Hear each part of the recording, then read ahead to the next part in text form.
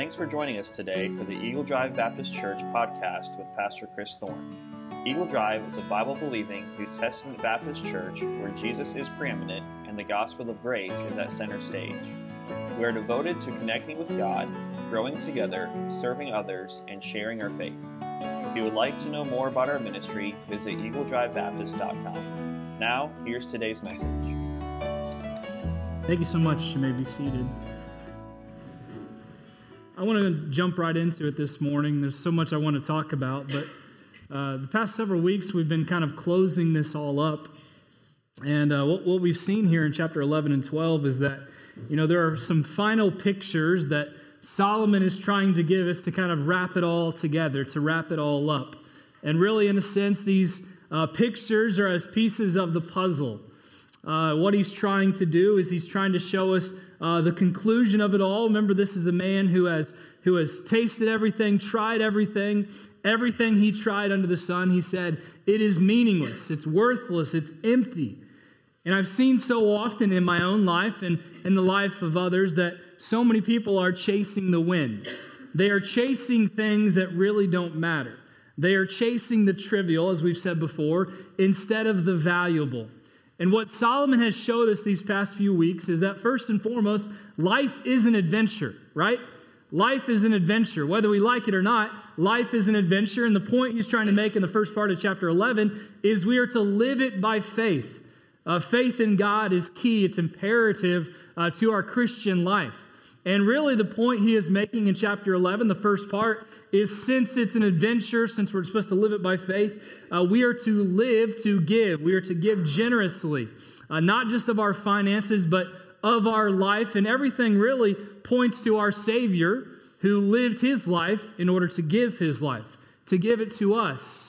And really the mark of a Christian is to be like Christ. And I'm not asking people to lay down your lives this morning, but we should be willing to give of our lives for our Savior, to do the best that we can to honor him, to glorify him. We saw last week that life not only is an adventure, but life is a gift. Life is a gift from God.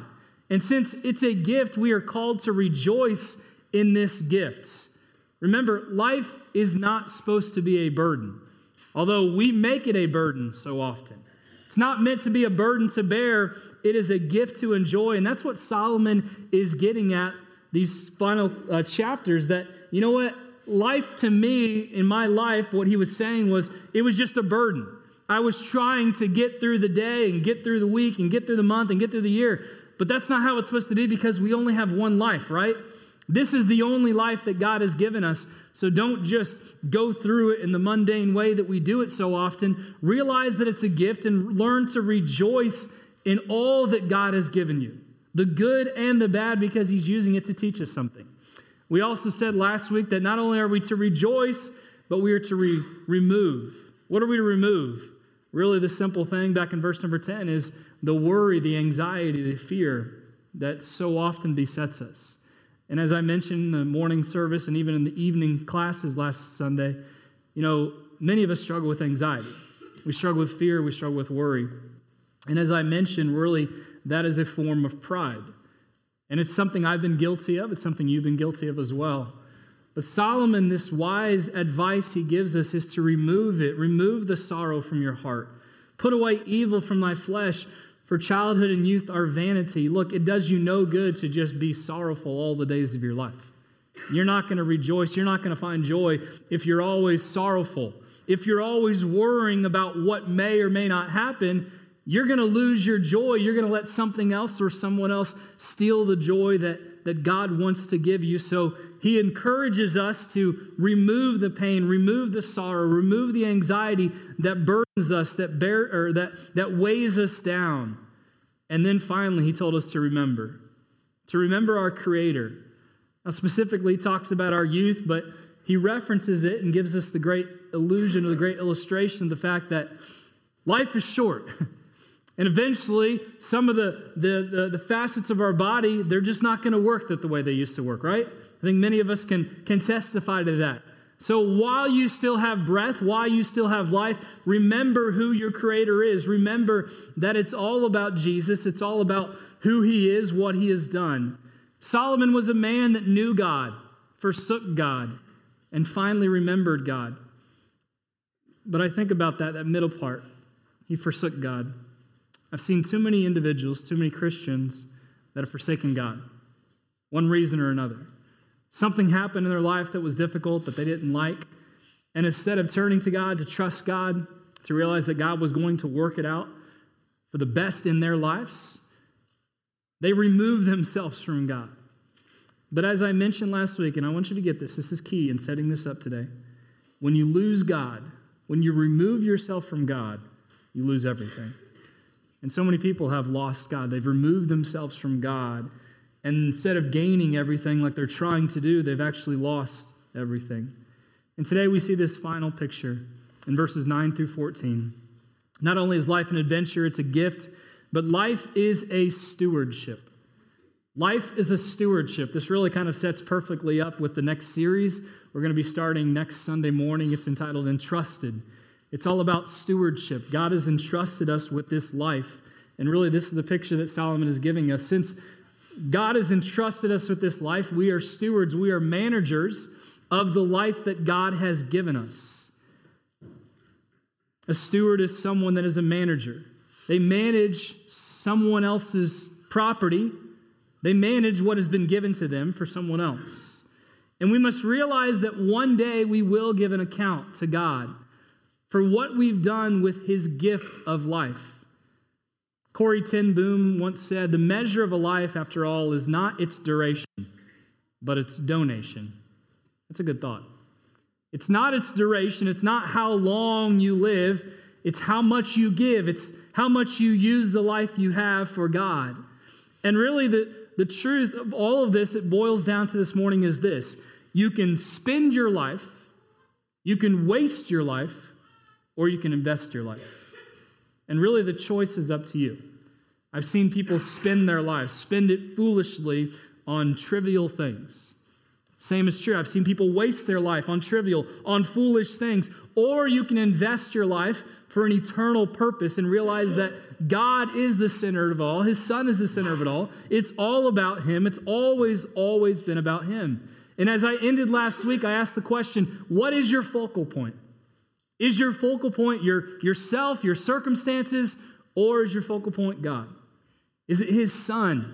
So often, honestly, my focal point is not God.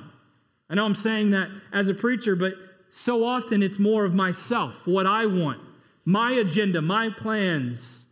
And when my circumstances, when my things get messed up, it drives me crazy. And I'm sure you're the same. But I've realized in those moments that God wasn't my focal point. That this life is not meant to be lived for me, it's meant to be lived for him. And as we finish out this morning in verses 9 through 14, really the intriguing question Solomon is getting us to ask is this: what is your life quest? What is your life quest? In verse number 9, look with me, the Bible says, "And moreover, because the preacher was wise," he was a very wise man, he still taught the people knowledge. Look, knowledge is important. Education is important. He gave good heed and sought out and set in order many things. Very quickly, what he is saying is he himself learned to be wise. He learned the value of wisdom over foolishness. And this king, who had explored many subjects in many matters, spent much of his life studying great things and writing many proverbs. He found an order to it all, and he laid it out in an orderly fashion. But then we get into verse 10 and 11. Verse 10, the Bible says, "The preacher sought to find out acceptable words, and that which was written was upright, even words of truth." The first principle I want to give us this morning is this. What we see in verses 10 and 11 is this: life's goading certainty. Life's goading certainty that truth is relevant. Truth is relevant. Earlier this week, I saw in one of my Facebook groups, one of my ministry groups that I'm a part of, and it's a preacher's group, that this preacher was kind of making fun of another preacher because the preacher, as so many of us do, he messed up his words. I know it hardly ever happens to me. And when it does, many of you are gracious enough to point it out to me. usually right after the service. Hey, did you know you messed up this? Hey, did you not hear anything else I preached? Nope, but I heard that you messed up this word. So thank you so much. I appreciate that. But anyway, this preacher, he messed up a key point in the message, and his loving staff, they made a great graphic about it. They had the guy up there, he was preaching and everything like that. And the point that he made that he messed up was truth is not relevant. Now, he didn't mean to say that, but sometimes in a lot of words that we speak, we just say things that aren't what we're meaning to say. And he made the point that truth is not relevant. Now, that's not what he was trying to say, but the point I'm trying to make is this morning that Solomon is saying that truth is relevant. And the truth that he's talking about is the Word of God. Look, the truth that God's Word shares is accurate. Honestly, there is a lot of the Bible that I do not understand, but the more that I study it, the more I realize that it has the answers to life's problems. And it's all found within these pages. Look, education is important, and I'm not trying to say today that you shouldn't educate yourself, you shouldn't go to school. It's not what I'm saying. But too often, education can become an idol of idealism. More education doesn't lead to a more meaningful life. Education does bring answers, but often, as I've found, education brings more questions than answers. And Solomon isn't telling us to not go to school, but he's saying that, just because you have a lot of education doesn't necessarily mean anything. Look at the end of verse number 12. I'm going to come back to verse number 11, but he says, "And further by these, my son, be admonished of making many books, there is no end." Look, there's no end to the study. You're going to have to continue to study because you're not going to understand everything. And much study is a weariness of the flesh. It's wearisome when you study. I think all the kids would understand that. All the teens would understand that. Myself, I understand that. I couldn't wait to get out of school, thinking, man, I'm never going to have to study again. Then I became a preacher. That's all I do. I study all the time. And it is wearisome. But the point Solomon is making is that, that's not the most important thing. Trying to gain more knowledge and more knowledge and more knowledge because you're never going to have enough knowledge because there's always going to need more knowledge. The point he is making is what you need isn't more knowledge, more education. What you need is more truth. And the truth is found right here in God's Word. And so many people just can't get that. They can't grasp that truth, that all you need is God's Word. This is the key to everything. Even good Christians have read God's Word, have studied God's Word, have hidden it in their heart. They still fail at this. They still fail to realize that this is all you need. Everything else really is meaningless. It's worthless. This is what gives you the answers to life's problems, right? This is what's going to help you in any situation that you have. And I love the word pictures that Solomon uses here. I love how he gets his point across. Verse number 11, "The words of the wise are as goads and as nails fastened by the master of assemblies, which are given from one shepherd." Talk about the nails first of all. In construction, you use nails to hold things together. In climbing, you use nails to hold on to. A nail placed in the right place holds two valuable things together. So it's very important to have a nail because it holds things together. It's something in which we are to hold on to. But he also used the illustration, the principle of a goad. Anybody ever used a goad? Anybody know what a goad is? A prodding stick. Anybody ever used a prodding stick? You know what a prodding stick is for? To prod people, to stick people. So I asked this week for someone to give me some help and give me a prodding stick, a goad, and Justin got one. It's an electric one, so you better be careful. Anybody ever used one of these? Yeah, some farmers and stuff like that. Cattle prod. What do you typically use a cattle prod for? Some of you guys are really scared now. What? To prod what? Someone said something over here. What? Hang on. What? Someone said something funny over here. I thought. Oh, for friends? Oh, it was David. You can always count on David. Exactly. I've got a good definition of a prod, of a prodding stick, of a goad or whatever. This is my own interpretation of it. This is my own principle. This is one of those wise sayings that we can put on a graphic and put it out there for next week. But anyway, A goad is for waking up people who sleep in church and who don't tithe. That is Pastor Chris Thorne's example of a prod, of a goad. So if you're falling asleep in church this morning, I'm going to use this to prod you, to poke you, to wake you up. And if you haven't tithed yet, then I will prod you to tithe. No, I'm not going to do that. I was just kidding. Maybe. But a prod, a goad, is to poke, to point in the right direction, right? Correct? Many of you have had to use it with cattle because they're going in the wrong place and you're trying to get them to go to the right place. What Solomon is saying here is that God's word, in a sense, is a goad. It's something that prods us, that points us in the right direction. Mike, you want to come up here and use it? No, I'm just kidding. Ryan? You have Kevin. Kevin, okay. Sacrificing your son, man. I appreciate that. That's a loving father right there. That's awesome. That's awesome. Oh, man.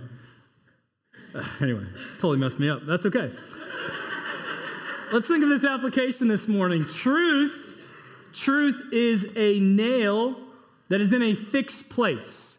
A lot of times, if you're going to hang up something, you put a nail on the wall and then you put a picture or something on the wall so that picture can hold on to, right? Now, typically, when you put that picture decoration up there on the wall, you don't have to tell the picture, hey, you need to hang on to the nail, right? Anybody say that? Like, hey, picture, hang on to that nail. It's really going to help you. If you do, there are some clinics for you to help you. But anyway, we put the nails up there and we have something that holds on to it. You see, that's what Solomon is saying here, that God's word is something that we are to hold on to. In Christianity, I can't help but think of nails. Now, when I think of nails in Christianity, does anybody know what I think of? The cross. Exactly. Jesus Christ died on the cross, and those nails that were driven through his hands were something that he held on to, right? And we have to think about this. I love what so many preachers talked about in relation to this, with the cross. One said, the cross is not only the place of your salvation, listen, it also is the provision for your sanctification and growth. Look, those are the nails that hold your life together. The nails of Jesus, the nails that hung him on the cross. It was upon those nails that our Savior hung. The nails are also his eternal word. Psalm chapter 19, the Bible says this, the law of the Lord is perfect, converting the soul. The testimony of the Lord is sure, making wise the simple. The statutes of the Lord are right, rejoicing the heart. The commandment of the Lord is pure, enlightening the eyes. The fear of the Lord is clean, enduring forever. The judgments of the Lord are true and righteous altogether. More to be desired are they than gold. Yea, the much fine gold, sweeter also than honey and the honeycomb. Moreover, by them is thy servant warned, and in keeping of them there is great reward. You see, here's what Solomon is trying to help us understand. Truth is like a nail that is in a fixed place. It's that strong and unmovable nail. It's fixed and fastened because truth is unavoidable. I want to put this up before I actually use it on someone. Truth is unavoidable. It's unavoidable. And I'm going to blow you away with some truth today, but truth does not change. God's word does not change. There are a lot of things in the world that change, but God's word does not change, does it? God does not change. And it's very important, as Solomon is wrapping it all together, to hang your life on the truth of God's word. Everything else is meaningless. Everything else is empty because it's always going to be changing. The culture is going to be changing. It's going to be shifting. But truth does not change. So let me ask this question. Why do we tend to trust in the creation more than the Creator? Why do we tend to trust in the creation who does change, who can never make up their mind, who really has no clue what they're doing half the time, instead of trusting in the Creator, who knows exactly what he's doing? Look, this book isn't just, a bunch of, good one-liners and, proverbs that we can use and talk about and put on our Instagram feed and stuff like that. This book is truth. Ecclesiastes is truth. God's word is truth. So why do we often just throw it away? Throw it off to the side. You know what? That's good for, when I'm a kid. But I don't need it as an adult. Yes, you do. You need it more as an adult than sometimes even as a kid. God's word is truth, and I keep saying that because I want this to get through our thick skulls and my own thick skull as well. God's word is the truth that we should hang our lives upon. That goad is the prod. And I think about it this way. There are people in our lives that are goads, that are prodding us to the truth. One is in front of you this morning. Your pastor is a goad who is trying to prod you, to stick you with the truth, to point you in the right direction. Maybe you have a spouse that is trying to goad you, trying to get you to go in the right direction. I think of teachers sometimes. They're trying to prod their students into the right direction. The truth is not changing. Truth sometimes hurts, doesn't it? And I think about it, as I study God's word, sometimes it's very convicting. Ever convicted you? But I think of it like this, like a disease. In order to fix a disease, you have to know about it, right? If there's a disease in your body and you don't know about it, are you going to be able to fix it? No. Are you going to be able to go to the right place to get it fixed? No. But once you know about it, you can take the right steps to hopefully get it fixed and find the answers. And I can't help but think of Acts chapter 26 where Saul was on the road to Damascus, and that's where he met Jesus in that blinding light, and he got saved and transformed. But Jesus made a statement to Saul, and he said, hey, Saul, why are you kicking against the pricks? And what he was saying, why are you kicking against the prods, the goads?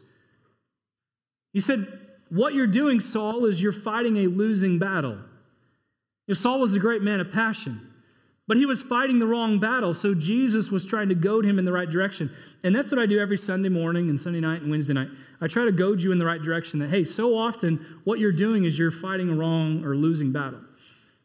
You're fighting things that are meaningless.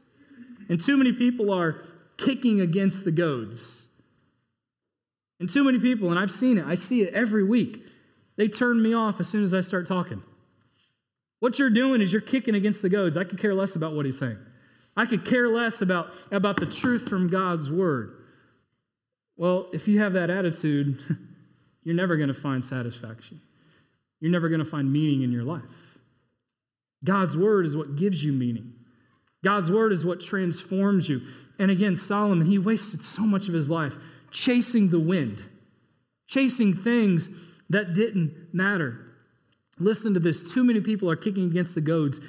They are going through life resisting truth rather than resting in it. So let me ask that question this morning. What are you doing? Don't raise your hand, but are you resisting the truth of God's word, or are you resting in the fact that God's word is truth, that everything it says needs to be applied to my own life? Look, the very nails that you fight against are the very nails that can hold you together. The very nails that you fight against are the very nails that can hold you together. And what I'm talking about is those nails that held Jesus on the cross. The truth of God's word, the nails of God's word that we hang our lives upon. And the first thing that Solomon shows us is life's goading certainty, that truth is relevance. But then we close this morning. We see life's grand finale. And it's pretty simple. We're going to dive much deeper into this subject tonight, but life's grand finale is this: fear and follow. Fear and follow. Look at verse number 13 with me. Let us hear the conclusion of the whole matter. And really, it's kind of astonishing. A man that chased so many things, he puts it all to us in just really one verse. And it's almost like he's setting us up for something epic and great. And all of a sudden it's like, wait, that's it? That's all? Fear God, keep his commandments? That's what we're supposed to do? Yes. It's as simple as that. Fear God and follow him. Fear God and follow him. Keep his commandments. What he says, let us hear, it's an invitation to receive life's most profound reality. The conclusion is that the fact that all the investigation is complete. Everything that he had searched for, he has finally come to his conclusion, his final argument, his final statement. There is no rebuttal. There is no appeal. This is it. The conclusion of it all, man's whole duty, man's wholeness, what man is created for is this: to fear God and to follow God. To fear God and to follow God. Look, life is full of a lot of maybes and what ifs, right? And when you think too much about it, life is very terrifying on the surface. When our illusion of control is shattered, what do? So often we instinctively turn to God. Why would terror compel our hearts to God? I think of what Augustine once said. He said, God, you have made us for yourself, and our hearts are restless until they find rest in you. And when we think of fear, we often put it in context of what we're afraid of, like spiders or snakes or cattle prods or whatever. There's a lot of things that we might be afraid of, but that kind of fear is negative. But the fear of God that Solomon is challenging us to is a positive fear. When you think about fear, it usually involves things that are beyond our control. And that's what scares us the most. That's what terrifies the most. The fact that we are not in control. Fear is basically admission that we don't know what we don't know. And we don't like that. And again, it's that illusion of losing control that terrifies so many of us. And as Solomon has already hit on, he hit on death. And death is a scary thing to a lot of people because they don't know when it's going to happen. And they're trying to do everything in their life to avoid death, but death is coming no matter whether you like it or not. But look, the fear of God, stay with me here. The fear of God is not a terrifying thing. The fear of God is what actually brings us comfort. When we are most afraid, we should run to the place where we find the most comfort. I think of a child when they're afraid at night. Nate's had bad dreams different times in his life, and you know what he does? He runs to mom and dad. Usually mom, because dad's still asleep. But he runs to his parents because he's afraid. And what he's trying to do is he's trying to find comfort. And that's what Solomon is urging us to. In life that is full of terror and full of fear and full of the unknown, you should run to God. You should fear God, not in a terrifying way, but in a reverent way. And in a way of awe and respect and worship. You see, this is all about surrender. And I talked about a couple weeks ago, the goal I have for you for this year is to learn to lose control. Because in losing control, you actually gain control because you're surrendering yourself to God, who has the answers. You know, honestly, life is terrifying. So since life is terrifying, why not run to the only one that can comfort? And when we think about the fear of God, and there's so much more I want to talk about with this tonight, but the fear of God, listen, is freedom from fear of anything else. There's a lot of people in this room that are afraid of certain things. But I think in the New Testament where it says, God hath not given us the spirit of, anybody know? Fear. So where does that come from? Our enemy. God hasn't given us a spirit of fear. He's given us a spirit of love and of sound mind. And really, we talked about anxiety last week. That's fear. That's fear of the unknown. That's fear of things that we can't control. But listen, this life was never meant for us to control it. Was it? No. It was meant for us to cast the control to our Savior who can control, who has hung the stars in the sky, who spoke the world into existence. And listen, the fear of God brings three things. It brings safety, it brings security, and it brings sweet peace of mind. Again, we're going to go so much deeper into this subject tonight. But fearing God brings safety. It provides safety. It provides shelter. It provides security. And that sweet peace of mind. You know, too many people struggle with insecurities. I've been guilty of that over the years. And what I'm learning is that these are nothing less than worship issues. Listen to me. They're issues of lordship. You see, we fear lesser lords, and that is terrifying. But Jesus is not terrifying. Jesus is satisfying. I like what Oswald Chambers said. He said, the remarkable thing about fearing God is that when you fear God, listen to this is good, you fear nothing else.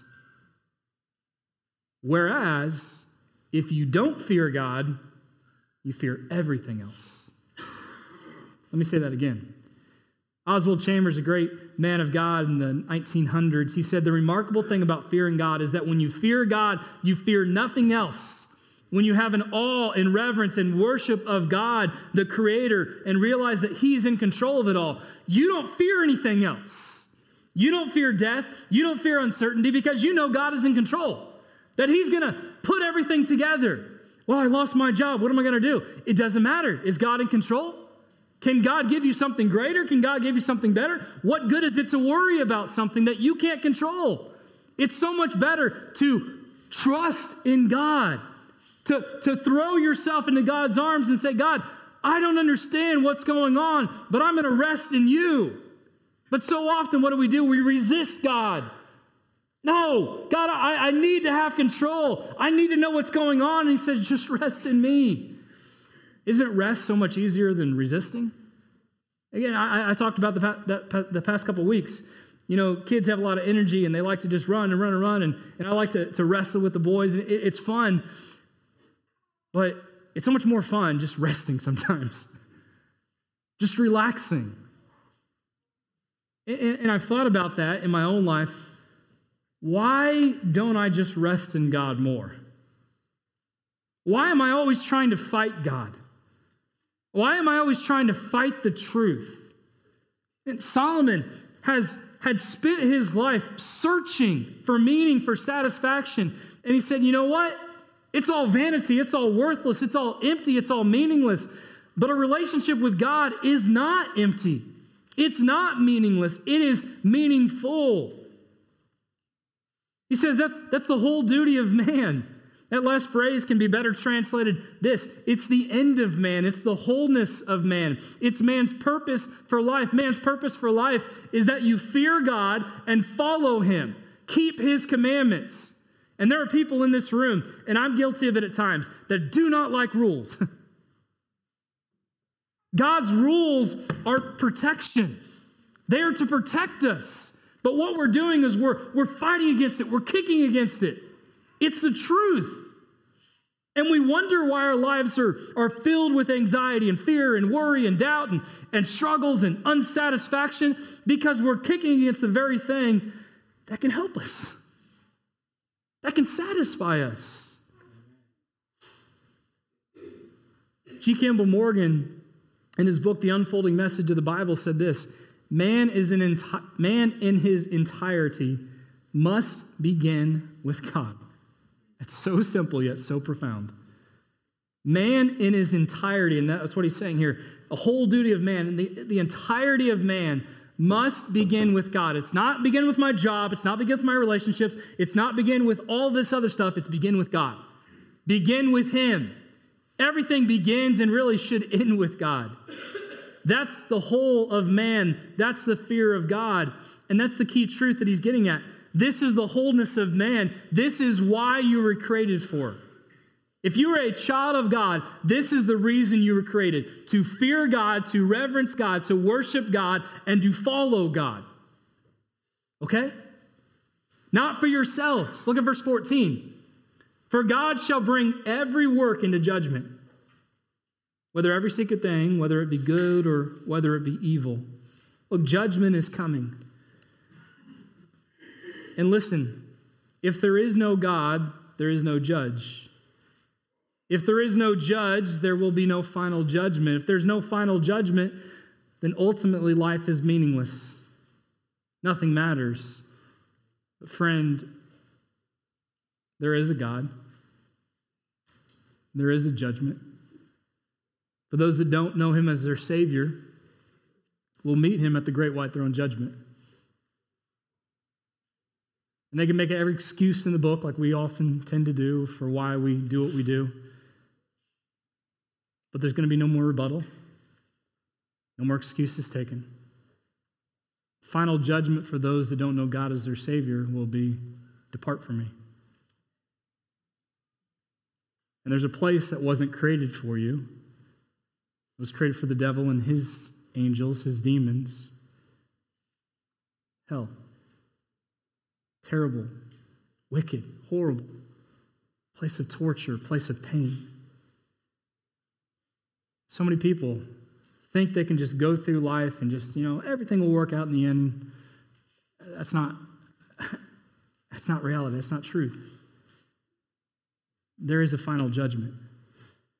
And really what Solomon is doing is he's pointing us back to Jesus. Because friends, it is all about Jesus. I want to read something in my commentary. I'm going to close here in just a few minutes, but don't close yourself from this message yet. But Tim Keller, he put it into great truth. He said, Jesus is the true and better Adam, who passed the test of the wilderness, not the garden, whose obedience is imputed to us. Jesus is the true and better Abel, who though innocently was slain by wicked hands, has blood now that cries out, not for our condemnation, but for our acquittal. Jesus is the better ark of Noah, who carries us safely through the wrath of God revealed from heaven and delivers us to a new earth. Jesus is the true and better Abraham, who answered the call of God to leave all that is comfortable and familiar and go out into the world, not knowing where he went, to create a new people of God. Jesus is a true and better Jacob, who wrestled and took the blow of justice that we deserve, so we, like Jacob, only receive the wounds of grace to wake us up and discipline us. Jesus is the true and better Joseph, who at the right hand of the king forgives those who betrayed him and sold him and uses his new power to save them. He's the true and better Moses, who stands in the gap between the people and the Lord and who meditates or mediates a new covenant. Jesus is the true and better Joshua, who leads us in a land of eternal rest and heavenly blessing. Jesus is the true and better Job, who is truly innocent and suffers truly innocently, but then intercedes for and saves all of those who are foolish.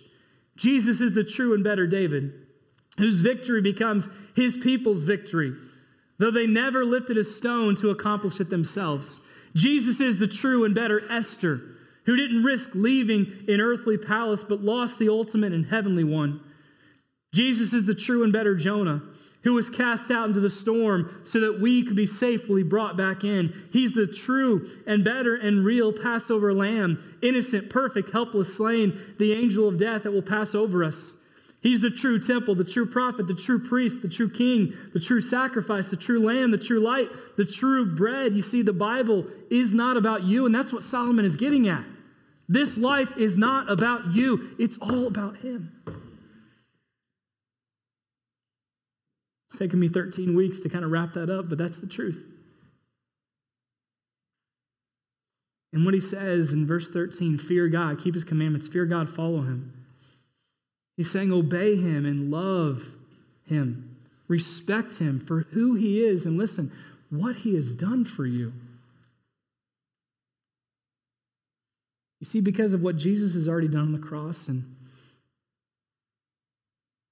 if we ask him to save us, he will save us. And the truth is this: we are accepted, therefore we should obey. It's not, I have to obey so I can be accepted. We're already accepted if we trust in God. God loved us first. So now we should love him and serve him. And as I said of Augustine, Lord, thou hast made us for thyself, and our hearts are restless until we find rest in thee. We will never find rest until we find rest in Jesus. We will never find rest and satisfaction until we fear him, until we obey him. This is what we were made for. You were not made for yourself. You were made for Jesus. I made the illustration, I think it was last week, that Ptolemy thought that the earth was the center of the universe, and Copernicus came around and said, no, it's the sun.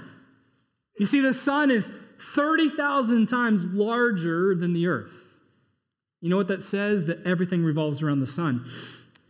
And on a grander scale, the sun is Jesus Christ. Everything in life revolves around Jesus Christ. Doesn't revolve around you. Doesn't revolve around what you think is true. It's all about Jesus, and that's what Solomon is drawing us to. You were not made for yourself. You see, the story of the human race is the story that we think we are in control, that we think it's our life and we can live it however we want, but we didn't do anything. We were created. We didn't create anything. Everything that we have is a gift from God. Look, I've never had to teach my kids to say mine. They just do it instinctively. Mine, mine, mine. Nate does it. Noah does it. I do it. My wife does it. You do it. We all do it. Because in our minds, it's all about us. It's mine. This is my life. I'm going to do what I want. I'm going to live how I want. I'll give what I want. I'll give what I don't want. I don't really care. Well, go ahead and do that. Go ahead and chase the wind and see where that gets you. Solomon, who was much wiser than you, much wiser than me, has said, I've been there, I have done that, and it produces nothing. This is a man, and I think of it like an old grandparent that is sitting down with his grandkids and say, hey, please listen to me. I made some mistakes. But how many have ever had that happen to you, whether it be a parent or grandparent or someone wiser than you, and you kind of just, whatever, they're old, they don't know anything. Yeah. Why do we do that? Because we think it's all about us.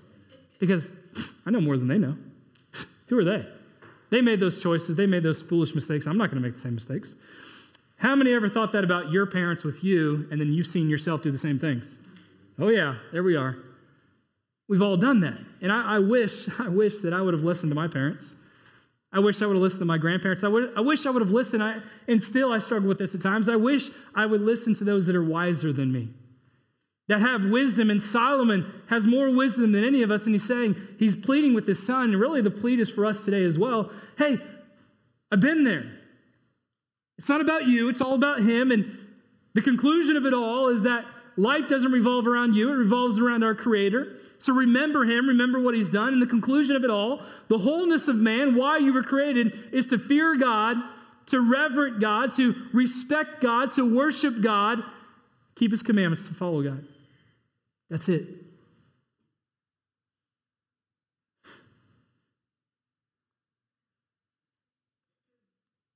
If the son were a person, the most loving thing the son could do would keep itself at the center.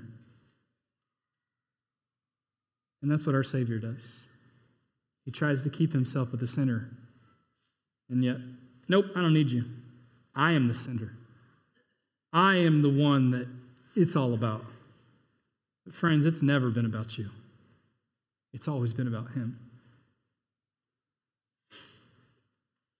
Part of me is kind of sad to close this series up, but we have to move on. Solomon just didn't keep hitting the same thing over and over and over again. He laid it out, and there it is. It's for you to follow. I've spent 13 weeks laying it out, and really now the choice is up to you. Some of you will get this, honestly, and it'll change your life. It'll transform your life. Some of you are like, forget about it. I don't really care. That guy doesn't know what he's talking about. I'm going to do whatever I want. Go ahead. See where it turns out. See where it gets you. Listen to me. We were designed to live and to thrive when God is at the center of our lives. When Jesus is the center of it all. Your final assignment is fear and follow. This truth applies to everyone today. You're not the exception. 6 times in Solomon's discourse, he talks about enjoying life, the life that God has given us. But never once, listen to me, never once does he advise us to enjoy sin. That's something we do. Well, if I'm going to enjoy life, I'm just going to live however I want because, I'm under grace. No, you got a wrong picture there. He never once advises us to enjoy life in sin. He advises us to enjoy life the way that God designed us to enjoy it. Don't waste your life on frivolous, on trivial things. Don't waste your life chasing the wind. Learn from a man who had it all, lost it all, and found it all. Unfortunately, Solomon wasted too much of his life, and there's probably people in this room that could look back at your life and say, man, I've wasted a lot. You know what? That's past. Honestly, it doesn't matter from here on out. So many people can't get beyond that. Oh, I've wasted so much of my life. I can't ever do anything for God. That's behind you. Your life is still in front of you. It might be a day, it might be 50 years. You still have a choice to make. You can spend your life, waste your life, or invest your life. The choice is yours. I close with this. Satisfaction is only found in the source. And the source is Jesus, because only Jesus satisfies.